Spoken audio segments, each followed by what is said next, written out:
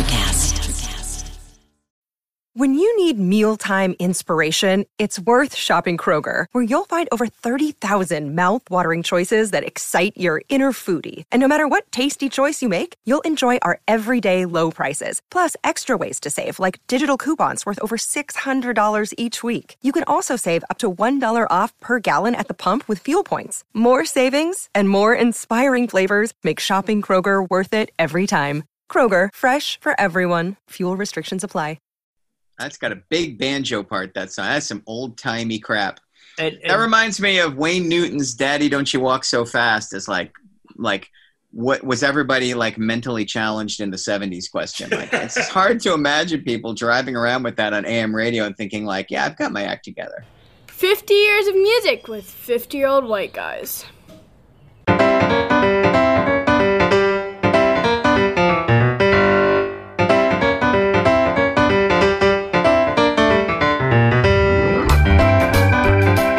Fellas, how is it going? It's going well. Sorry. That's going Awesome. Great. Welcome to podcast number 5, 1973. Jeff Simons out in California. Welcome. Hello. Ben Barton in Knoxville. How's it going?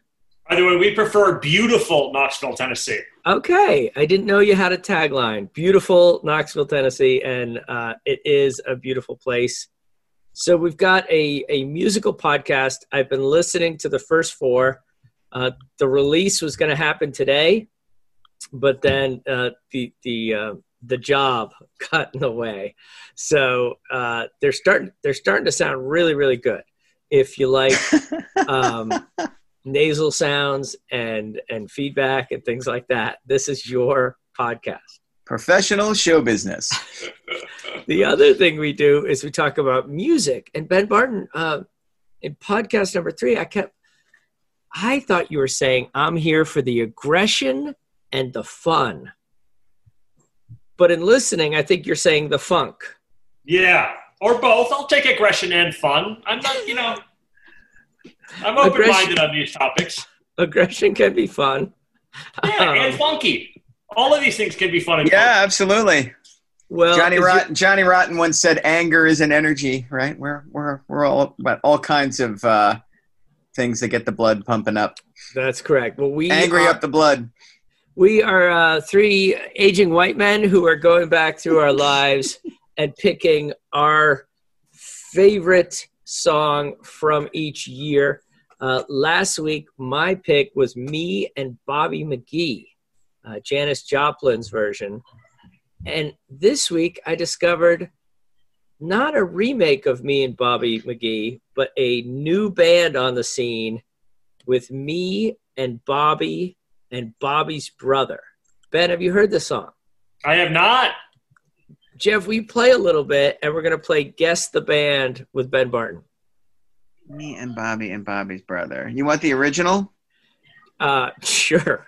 Are there multiple cover versions? I'm excited. Who else came through? Here we go. Ready? Well, there was me and Bobby's brother. Please take me back to that place where I got all my memories. Those were my happiest days.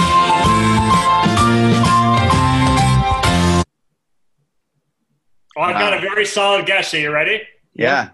The Wiggles. That's a good guess. That's how much I like that. I think it's the Wiggles. That's pretty funny. That's actually a pretty good. They're kind of like the Wiggles of the 1970s, except in the 70s, the Wiggles were considered serious artists. Right. And instead of Australia, this band is from Sweden. Oh, no, that's ABBA? That is ABBA. Oh, look at that. That's That's rough. amazing. That's, they're saving that for the 3rd movie. Yeah. And by the way, my daughters love those movies. I saw both of them in the theaters multiple times. So Wow. I'm there for that. It was the Branson musical this year, Mamma Mia. So, That's a That's great awesome. call. Wow. Well, all right. Well, that was a little fun to get us started because it really fits with the theme of the week, which is new bands. I don't know if you guys had trouble picking a song. It seems like a lot of people arrived in 1973. Someone who arrived in 1972 was Roberta Flack. But in 1973, she also wins the Grammy. Again. Two Grammys in a row. Years. Wait, she did the last one too? That was who sang the last one? The first time ever I saw your face. Yeah. So this one I actually like. The last one I didn't like, but this one I like. Interesting, because they're pretty. You just like it because the Fugees brought it back to life. Totally. Though. That's just like 1,000% for sure. All right, here we go. It's the Grammy winner. Killing Me Softly with His Song by Roberta Flack. Strumming my pain with his fingers, singing my life with his words, killing me softly with his song, killing me softly with his song, telling my whole life with his words, killing me softly with his song. Strumming my pain with his fingers, singing my life with his words, killing me softly with his song, killing me softly with his song, telling my whole life with his words, killing me softly with his song.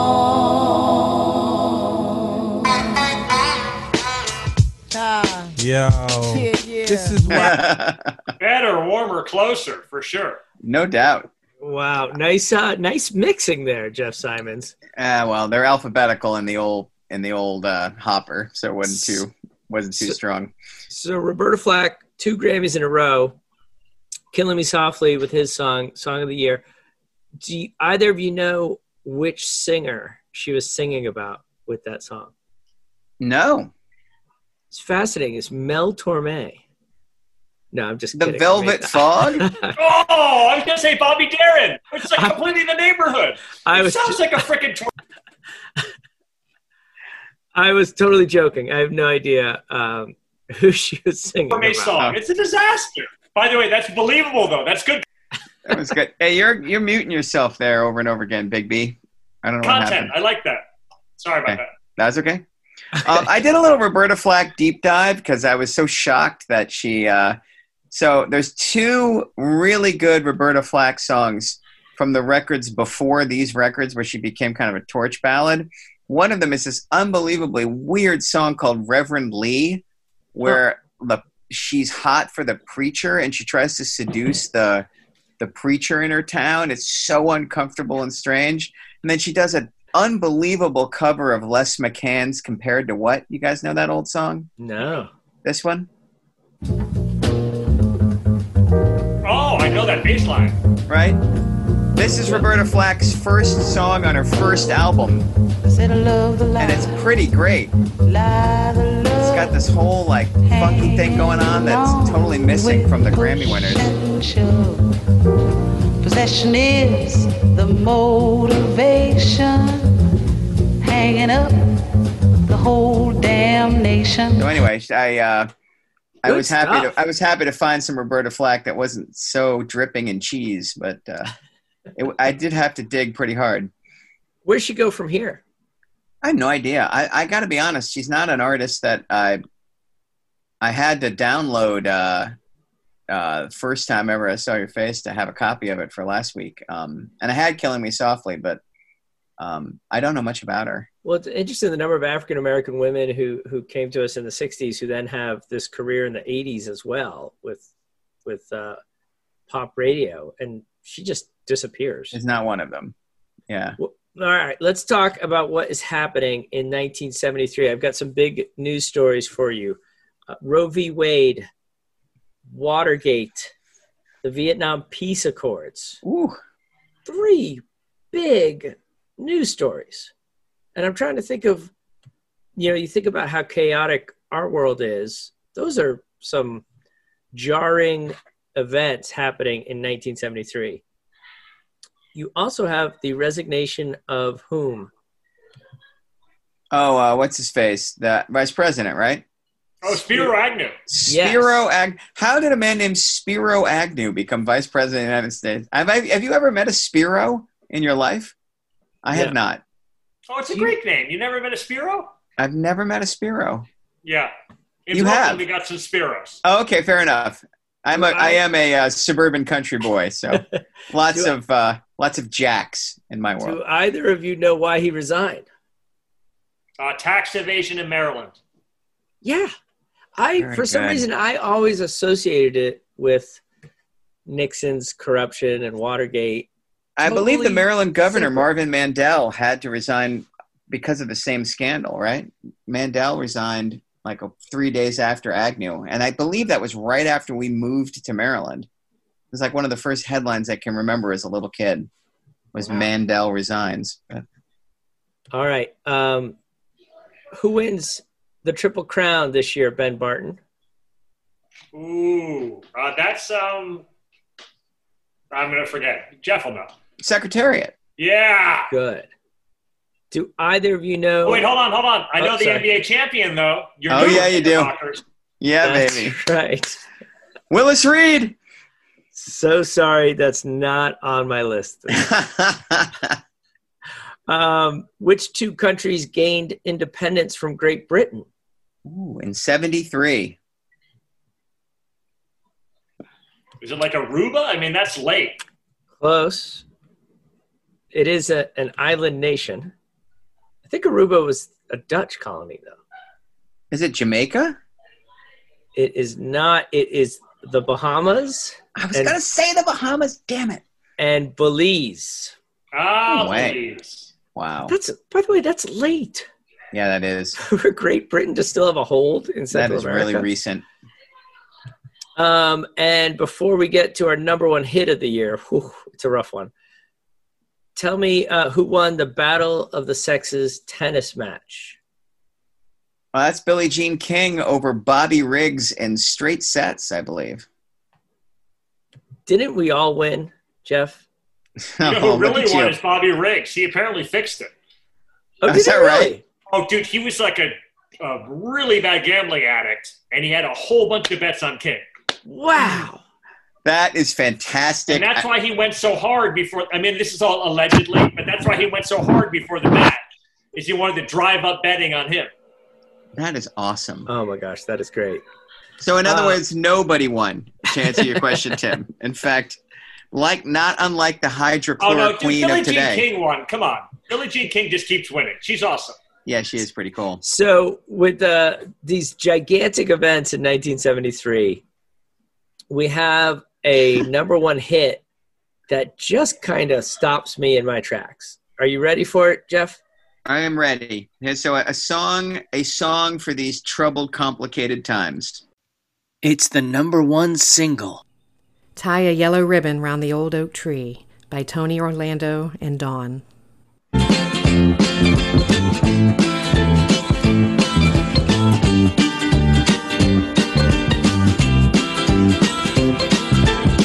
I'm coming home, I've done my time. Now I've got to know what is and isn't mine. If you receive my letter telling you I'd soon be free, then you'll know just what to do if you still want me. If you still want me. Whoa, tie a yellow ribbon around the old oak tree. It's been 3 long years. Do you still want me? If I don't see a ribbon around the old oak tree. Yeah, that's enough of that. Wow. Good Lord. That's the biggest hit of 1973? Number one And it's hit. not even close. It sold like a zillion copies because the yellow ribbon became a thing that wives of Vietnam veterans were doing to welcome them home. And so it just rode this zeitgeist and to number one with like a crazy bullet. Even though the song, I had completely forgotten the song. I heard Yeah. the verse and I was like, oh, is this dude coming home from prison? What's he up? is, but he is. He's coming home from prison, and they reappropriated it for returning veterans. But no, that's amazing. it really is. This That's is a great This is the Vietnam sound of a guy terrible who right has there. served his nickel and is coming home. And this Wow. is what the music sounds like. Tony, Orlando, and Dawn. You know what's so interesting about it is you were complaining in recent podcasts that the Grammys are reaching back 10 or 15 years for a sound that's kind of passed them by.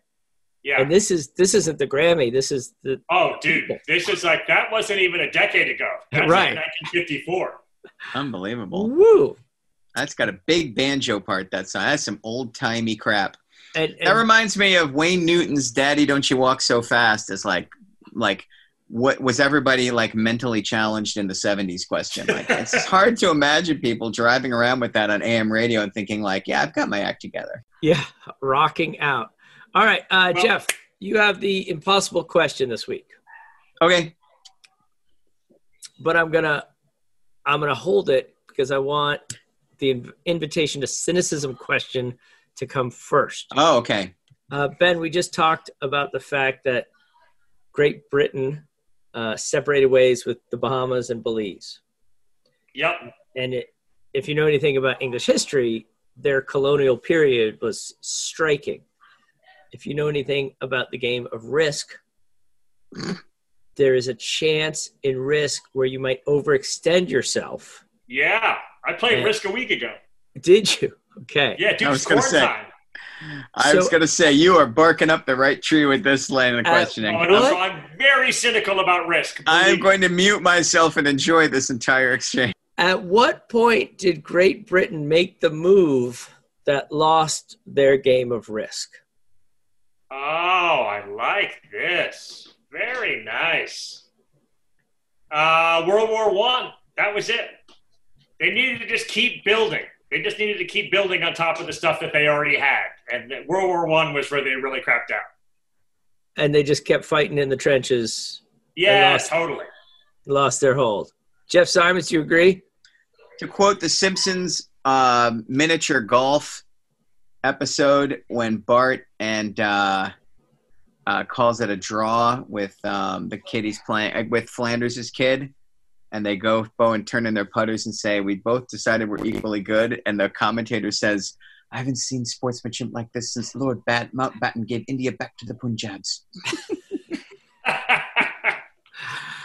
Excellent. All right, the impossible question. Jeff, you've already mentioned that Jamaica was once a colony of Great Britain. Yeah, this is going to be bad. Is England's influence on Bob Marley, who I believe also has a debut album in 1973. Is England's influence on Bob Marley a positive one or a negative one? Go. Well, you could not have set me up better, Mr. Plain. Am I going first this week? Our 3 songs.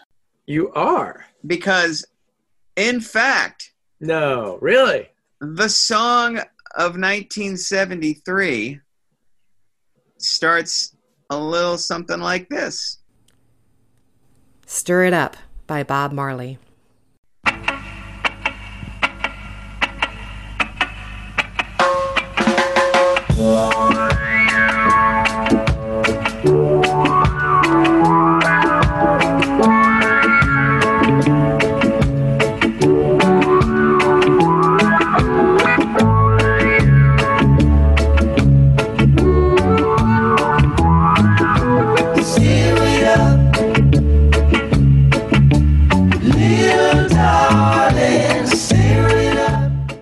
So Ben will have his opportunity to crush me in a minute, but here is my...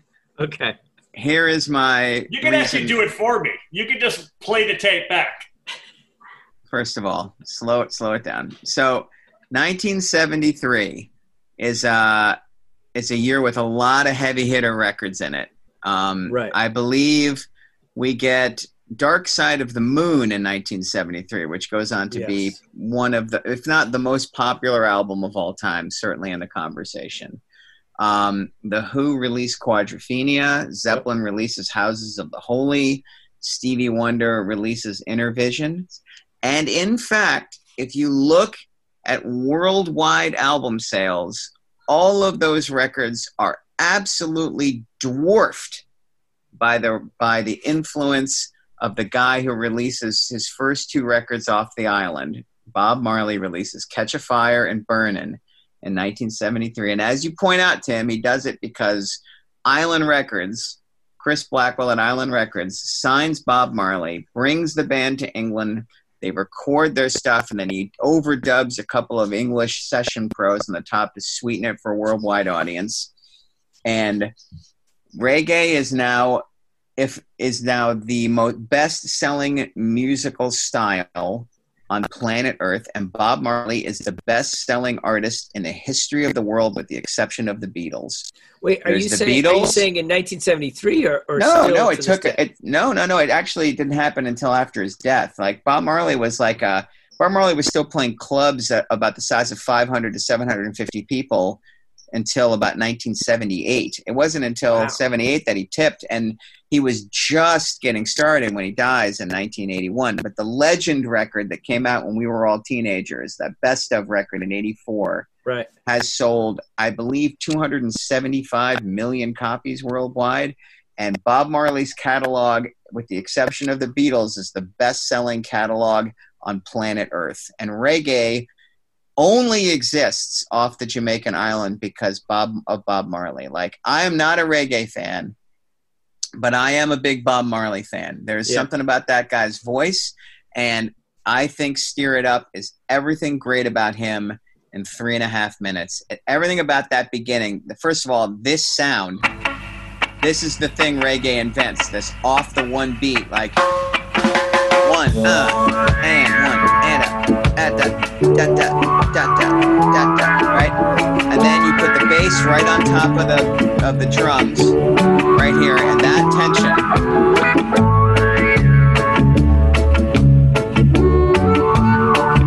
The world likes that more than it likes any other sound that human beings have come up with yet.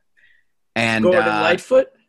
Maybe even. So this was a hard one for me. I had songs from all those other artists, and I went back and forth, but when I really thought about like both songs I love and the songs that end up having just a colossal international impact, I went with Stir It Up. And I went with Stir It Up over I Shot the Sheriff and Get Up, Stand Up, because those songs sound a little silly to me, removed from the Bob Marley myth and the gunslinger thing he was trying to create. Like this whole Jamaican gangster thing has aged poorly for me. But Steer It Up is just beautiful.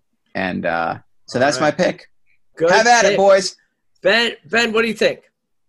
Oh, dude. So basically, Jeff knows when we arrived at Haverford College in 1987, they wore that record out. They sure did. And they wore my ears out and my face. Like, it hurt my face to hear that music. And I have since, Jeff convinced me, and I got the 4-record box set, and I listened through it, and I've come around on it a little bit. Oh, you have? But I can't do anything. It may be Redemption Song, but I can't do anything that's on Legend. Legend is just spoiled for me forever. What about Peter Tosh or another reggae artist? Mixed on those guys. Yeah, too. I mean, I like Burning Spear's got a couple good songs. I like a Peter Tosh song, but for me, Bob Marley is reggae. Like, It's one of those genres where, like, Bob Marley is his own thing. There are dudes who kind of sound like him, but they just pale in comparison for me. Okay. And Stir It Up was late on side 2 of Legend, so it didn't get spoiled for me the way some of those other songs did. Oh, dude, they would put speakers in the windows, and you could not leave your room. Yeah, you couldn't. It was ubiquitous. It was phenomenally ubiquous. Oh, dude, it was like the only thing that people listened to, and they were like, just, it was just really, really challenging.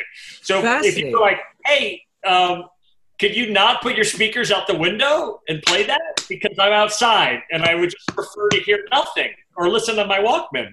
Right. And people would be like, why is it that you hate Jamaicans? I was like, can you just give me a break? Like, that's such a good point. Like, there was a whole decade I couldn't listen to Bob Marley at all. And this is a new phenomenon for me. I don't think I listened to Bob Marley for like 15 or 16 years, but I read the biography about 5 years ago. And then the documentary that came out 2 or 3 years ago that the dude who made The Last King of Scotland and a couple of other movies made about him, where you actually learn about like his white colonial father and how he was really had a tough childhood from being multiracial, and like how freaking hard it was to get off that island.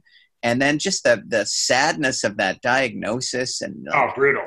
Yeah. I fell for it all over again. And I actually came back and listened to the records in sequence, and I had new ears for it. And so I'm actually in a Bob Marley kind of moment. Cool. And it's possible it will fade and I'll get irritated again because I do feel like Bob Marley's used as a protective shield by dumb white people to show how down they are. And I'm pretty sick and tired of watching that happen in my adult life as well. So, well, this is just so different from what was happening at the University of Dayton, where it was GNR all the time. And I had trouble getting down with Axl Rose. If that makes me a bad person, I don't know. Yeah, GNR was definitely edgy, dangerous Haverford music. Like it was very quick to connect fandom of GNR with all kinds of super dangerous leanings towards, right. Trumpism. Well, hey, that's a great pick. Stirred up, terrific song. Bob Marley brings a different brand of rock to the world. Ben Barton, that's hard to follow up. It is indeed. And so the first thing I'll say is that I've been very resistant to choosing the best song. It's a personal choice. And so this is one of those years where this was an easy one for me, partially because it's got a very personal song for me this year. All right. So my beloved wife, India Kincannon. See, I'm going to show you, Tim, how you do it when you talk about your wife. You say it at the end, but I'm just going to go cheese the whole way. Okay. When my beloved wife and I were dating at Haverford, my typical thing with a girlfriend was to give them a mixtape. That was my thing. Sure. And I had like a whole plan for it, and all the songs were in order. And my wife was the first girlfriend that I'd had who gave me a mixtape back. And I was like, look at this. And it was super interesting. She grew up in Virginia. And at current day, I'm not sure that this is true, but I mean, like there's regionalism. So for example, like the classic rock stations in Virginia played a different mix of stuff than the classic rock stations in New York. Sure. So for example, and this is why it's personal. This is probably not the best song from this year, but it's my favorite song from this year. The band Little Feat, the only song that I knew by Little Feat was Dixie Chicken. And then they actually put out a really crappy record in the late 80s, early 90s where I knew it was. Wait, Ben. But I was not down with the Dixie. Hey, Ben, start over. Start over with Dixie Chicken because you cut out there. Oh, all right. So basically, I was not familiar with any Little Feat song other than Dixie Chicken, which I didn't really particularly care for. Sure. I just consider them kind of cheesy classic rock. But I was deeply wrong on that. And India Kincannon, the mix that I got back from her, had a whole bunch of amazing Little Feat songs on it that I have just come to absolutely love and adore. And so this is an easy one for me this year. Okay. 2.5 minutes, 2 guys, 2 guitars, beautiful harmonies. The song doesn't even really make sense, but the lyrics kind of overlay to give you a vibe for the whole thing. Okay. And then afterwards, I'll tell you a little more about Little Feat. But Jeff, roll 'em easy. Oh, nice. I thought it was a different song. I got to go up here a second. Hold on. But I got it. Roll 'em Easy by Little Feat.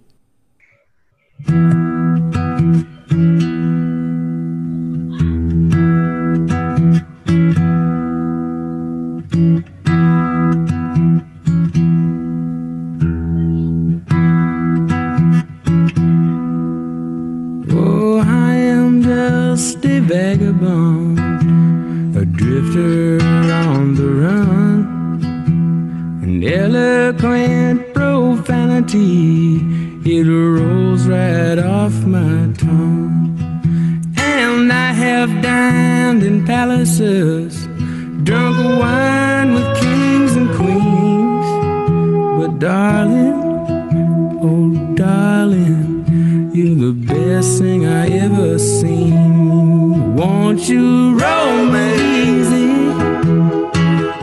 Oh, slow and easy. Take my independence with no apprehension, no tension. You're walking, talking,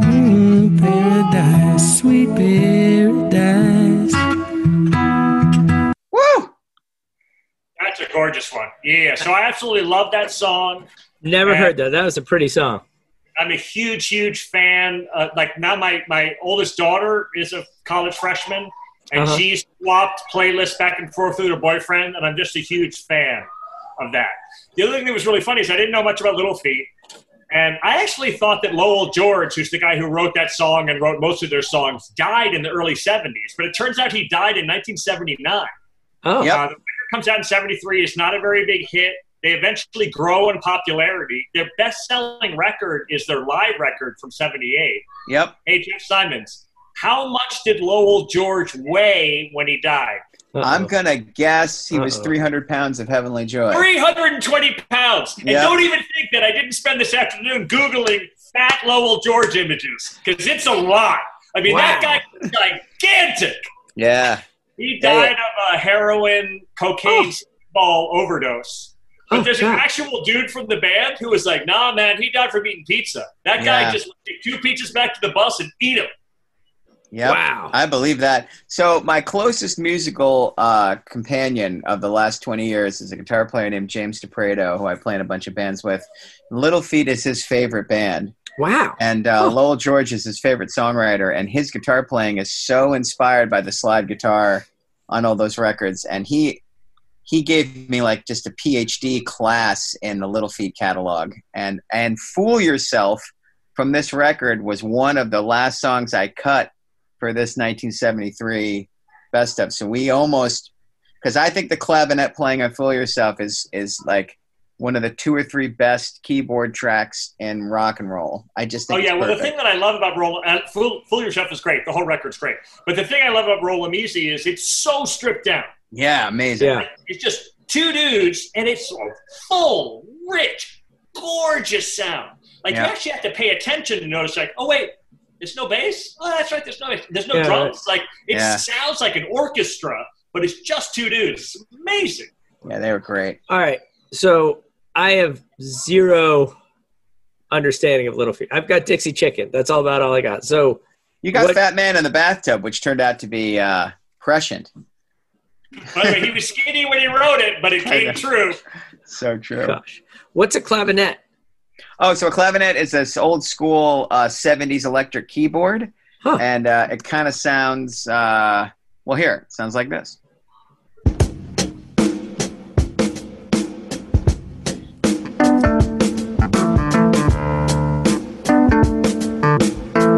It's the Up on Cripple Creek sound, that kind of dirty sounding keyboard. Good stuff. Well, I am so excited, Ben, with your selection, because I looked at the list of heavy hitters and I'm like, oh God, he's gonna kill my selection. But you didn't go with Zeppelin, you didn't go with the Who, you came down to a kind of more sensitive side. Yes. For sure. That doesn't mean I'm not gonna kill you. So which canyon of the world, Jeff Simons, does Ben Barton probably dislike? Which canyon? Yes. Laurel Canyon. That is correct. And we are he's going to have a soft spot for Laurel Canyon. Ben, do you have a soft spot for Laurel Canyon? I don't know. I got to hear it first, man.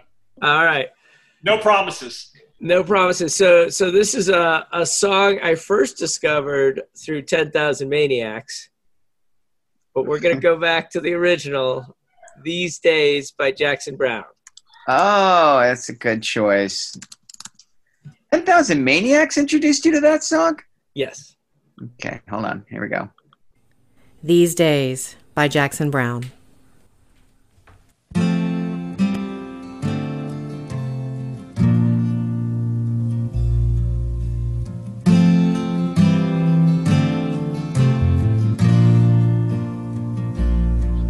Well, I've been out walking. I don't do that much talking these days. These days.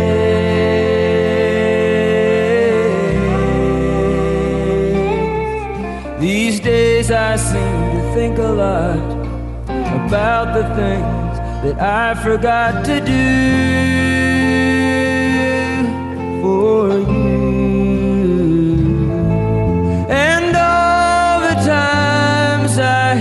get the chance to.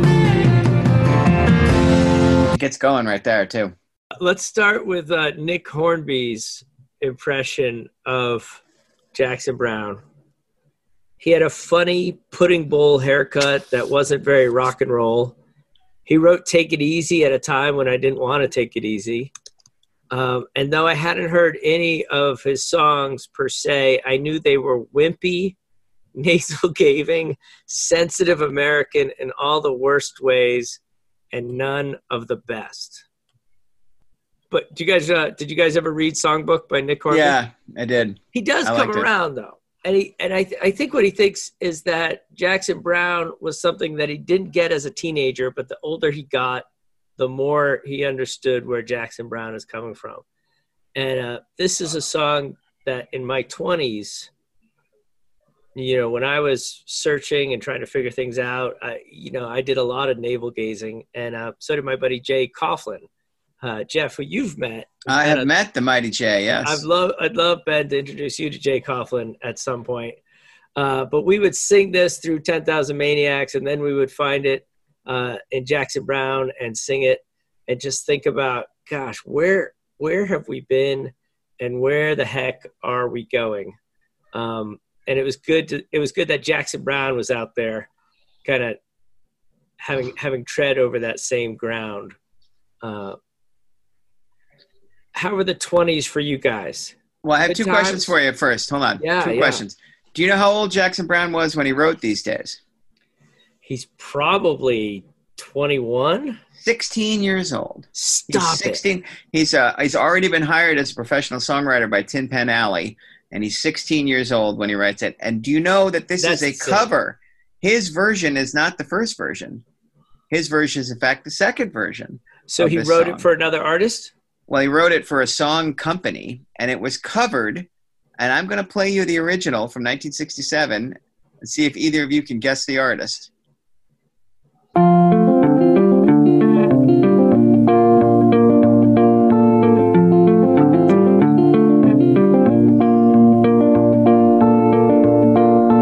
know this. It's in that Wes Anderson film. I've been out walking. I don't do too much talking these days.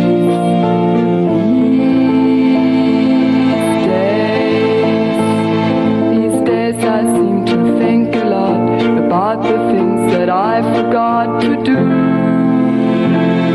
Anybody got it? The Monkees? That's Nico of the Velvet Underground and Nico on her solo album. That's Lou Reed picking that guitar. So the original version of These Days is actually the Velvet Underground masquerading as a cover band so that Nico can have a solo record called Chelsea Girl. Huh. So that is in, what's the Wes Anderson movie with Ben Stiller? I don't know. Gene Hackman. Oh, the Royal Tenenbaums? Yeah. It's in that. I'm not surprised. All right, lay it on me. Jackson Browne. Like him, dislike him, what? I have a soft spot for Jackson Browne. I do not have a soft spot for early Jackson Browne, unfortunately. Sorry to report. The first couple of records. But yeah, no, I have a soft spot for Jackson Browne for sure. My best friend from high school, Dave, is a huge Jackson Browne guy, and he's always feeding me Jackson Browne. So I'm sure I've heard that song at some point. Okay. I did not recognize it right off the top. But the concern that I have is that you're getting the wrong advice in your 20s. That you were not listening to the right stuff, for sure. You should have kept stuck. Like Guns N' Roses was leading you down the right path. That's a fine. Like if you're 16, imagining what it's like to be a grown up, that's fine. And maybe if you're in your 50s, that's fine. But at 22, you can't be. That's not where you should be at. That's fascinating that he wrote that at 16. Mm-hmm. That's a depressing song about regret. Oh, I felt that way at 16 more than I did at 26. At 16, I was already fascinated with my own ennui, but 26, you asked how my 20s were. My 20s were all right. I was working really hard. I worked harder in my 20s than most people, I think. You know, I have the job I had now, and I got good at it, and it took a lot out of me. But that was my 30s. Okay. Well, Yeah. tell me, what's the difference in your mind between Jackson Browne and Tom Petty? Oh, authenticity. Because can I say that Wildflowers is like Jackson Browne? So here's the fundamental difference for me. That's such a great way of asking it. As I was listening to These Days, which has a lot of the same things that make Little Feat great. It's got extra 2 or 3 beats here and there. It's got an uneven rhythmic structure. Like Jackson Browne and Lowell George are interested in the space between verses and choruses in a very similar way. Okay. But I feel like Jackson Browne writes to a very imagined big audience. I think Jackson Browne is trying to write songs that people will listen to. And I think Lowell George and Tom Petty were writing songs because they had to. And that just might be me and the way I experience those two artists. But Jackson Browne sounds like an entertainer, and Tom Petty and Lowell George sound like musicians. So I'm not saying Jackson Browne's not a good entertainer. There's a couple Jackson, but I think Somebody's Baby is one of the greatest songs ever written from Fast Times at Ridgemont High. Oh, that's your favorite? Really? That would be your favorite? Love that. I always have. I love You like Boulevard. that song better than Running on Empty? Running on Empty is my No, favorite. I love Running on Empty too, and I love Boulevard. And I actually my deep track Jackson Browne song is a song called Fountain of Sorrow that I just absolutely love. I love the lyrics. It's a great song. So I'm not slagging Jackson Browne, but at the same time, I think Jackson Browne has he can slide into the cheese. Oh yeah, and like putting on a show in ways that that Lowell George and I don't think, even though Tom Petty's an enormous artist and knows how to put on an arena show, like he's a little weird. Like Tom Petty's. So this is funny. Tom Petty's a weird artist. That would not be how I would put it. The problem with Jackson Browne, and it's sort of seen in this song, is the fake solemnity. Like he's like, I'm a great artist describing what life is like. Yeah, you're right. Petty does not do that. Nope. I mean, Petty's like American Girl. We're here to have a good time. Enjoy it. Like there are very few Petty songs that have like a deep statement about things. Whereas Jackson Browne, like The Pretender, Jackson Browne's got a dozen songs where he's like, Jackson Browne's here to tell you what life is all about. And that just chafes me. What's like he has a whole record called For Every Man. Is in fact this song is from a record called For Every Man. Yeah, it is. Well, I mean, did Jackson Browne, if he's writing way back when, I mean, did he give us the sensitive male persona of the 1970s, which comes up? Nice well, maybe, except the other problem with Jackson Browne is the same problem with the Eagles and Billy Joel and so many of those 70s sensitive guys, is they're misogynists. Let's not forget that Jackson Browne's a wife beater. What? And all the what are you doing to me? Beat You up should Daryl say Hannah. allegedly. You've got to say allegedly. I do? You've got to say he Aren't doesn't admit it. Aren't He's they got a still whole married? record about how his wife lied about him hitting her. All right. Well, They're he not- allegedly beat up his wife, and There was a picture of her with a black eye. Oh, man, God. that seems like a very weird. That seems like a very weird thing for Daryl And by Hannah the to way, suddenly Tim, just it's announce. Daryl Hannah. It's Daryl Hannah. Yeah, I knew that. Splash. I knew that. No, so I was just getting And by the way, killed sorry by to interrupt. I really, really like the song "I'm Alive." The post Daryl Hannah breakup song is great. my wife and my daughter were just killing me over my selection. They're like, "You're not choosing that." I said, "I am choosing this. It's from my Before Helen times." And now they're going to listen to this and know that he was a wife beater, allegedly. Again, the art and the artist are two different things, and I'm a total hypocrite for. I mean, like, That's Elvis. true. I think Elvis James Costello Brown is is a out terrible there. husband, but he's a great songwriter. So. Wait, what did your wife and daughter want you to pick? They even said, so speaking of young men writing songs, Steven Tyler writes Dream On at the age of 17. That's a fun one, too. And That's here fun. I am, a Boston guy. I could have gone with Aerosmith. I do like their roller coaster. But then you can't pick Dude Looks Like a Lady later. You're saving the Aerosmith pick. That thing kills me. Oh, dear Lord. All right. I think we have covered all of 1973. I think we have indeed. Next week, I'll be back with a new selection now that I know what. But hold on. I think this is your best selection yet. Would you agree, Ben, that this is Tim's? This is my favorite of the Tim choices these days. I think. No, I like the Van Morrison one. Oh, I forgot. Thank you. That was also a redo. So. And I actually like Bobby By the McGee. way, Bobby McGee's good too. On the topic of your wife and daughters, my wife hasn't been paying attention. But my daughters have been paying attention. I explained the Brandy situation, and they were like, first of all, that guy's got to live his truth. Brandy's got to be the selection. And then Tim, to be even more pleased, they were like, and also, Dad, you're a dickhead. You're a bully and a dickhead. You made that guy not choose Brandy. And I was like, I didn't do that. I was just sitting in my office. I'm minding my business. That is definitely the sign-off for 1973.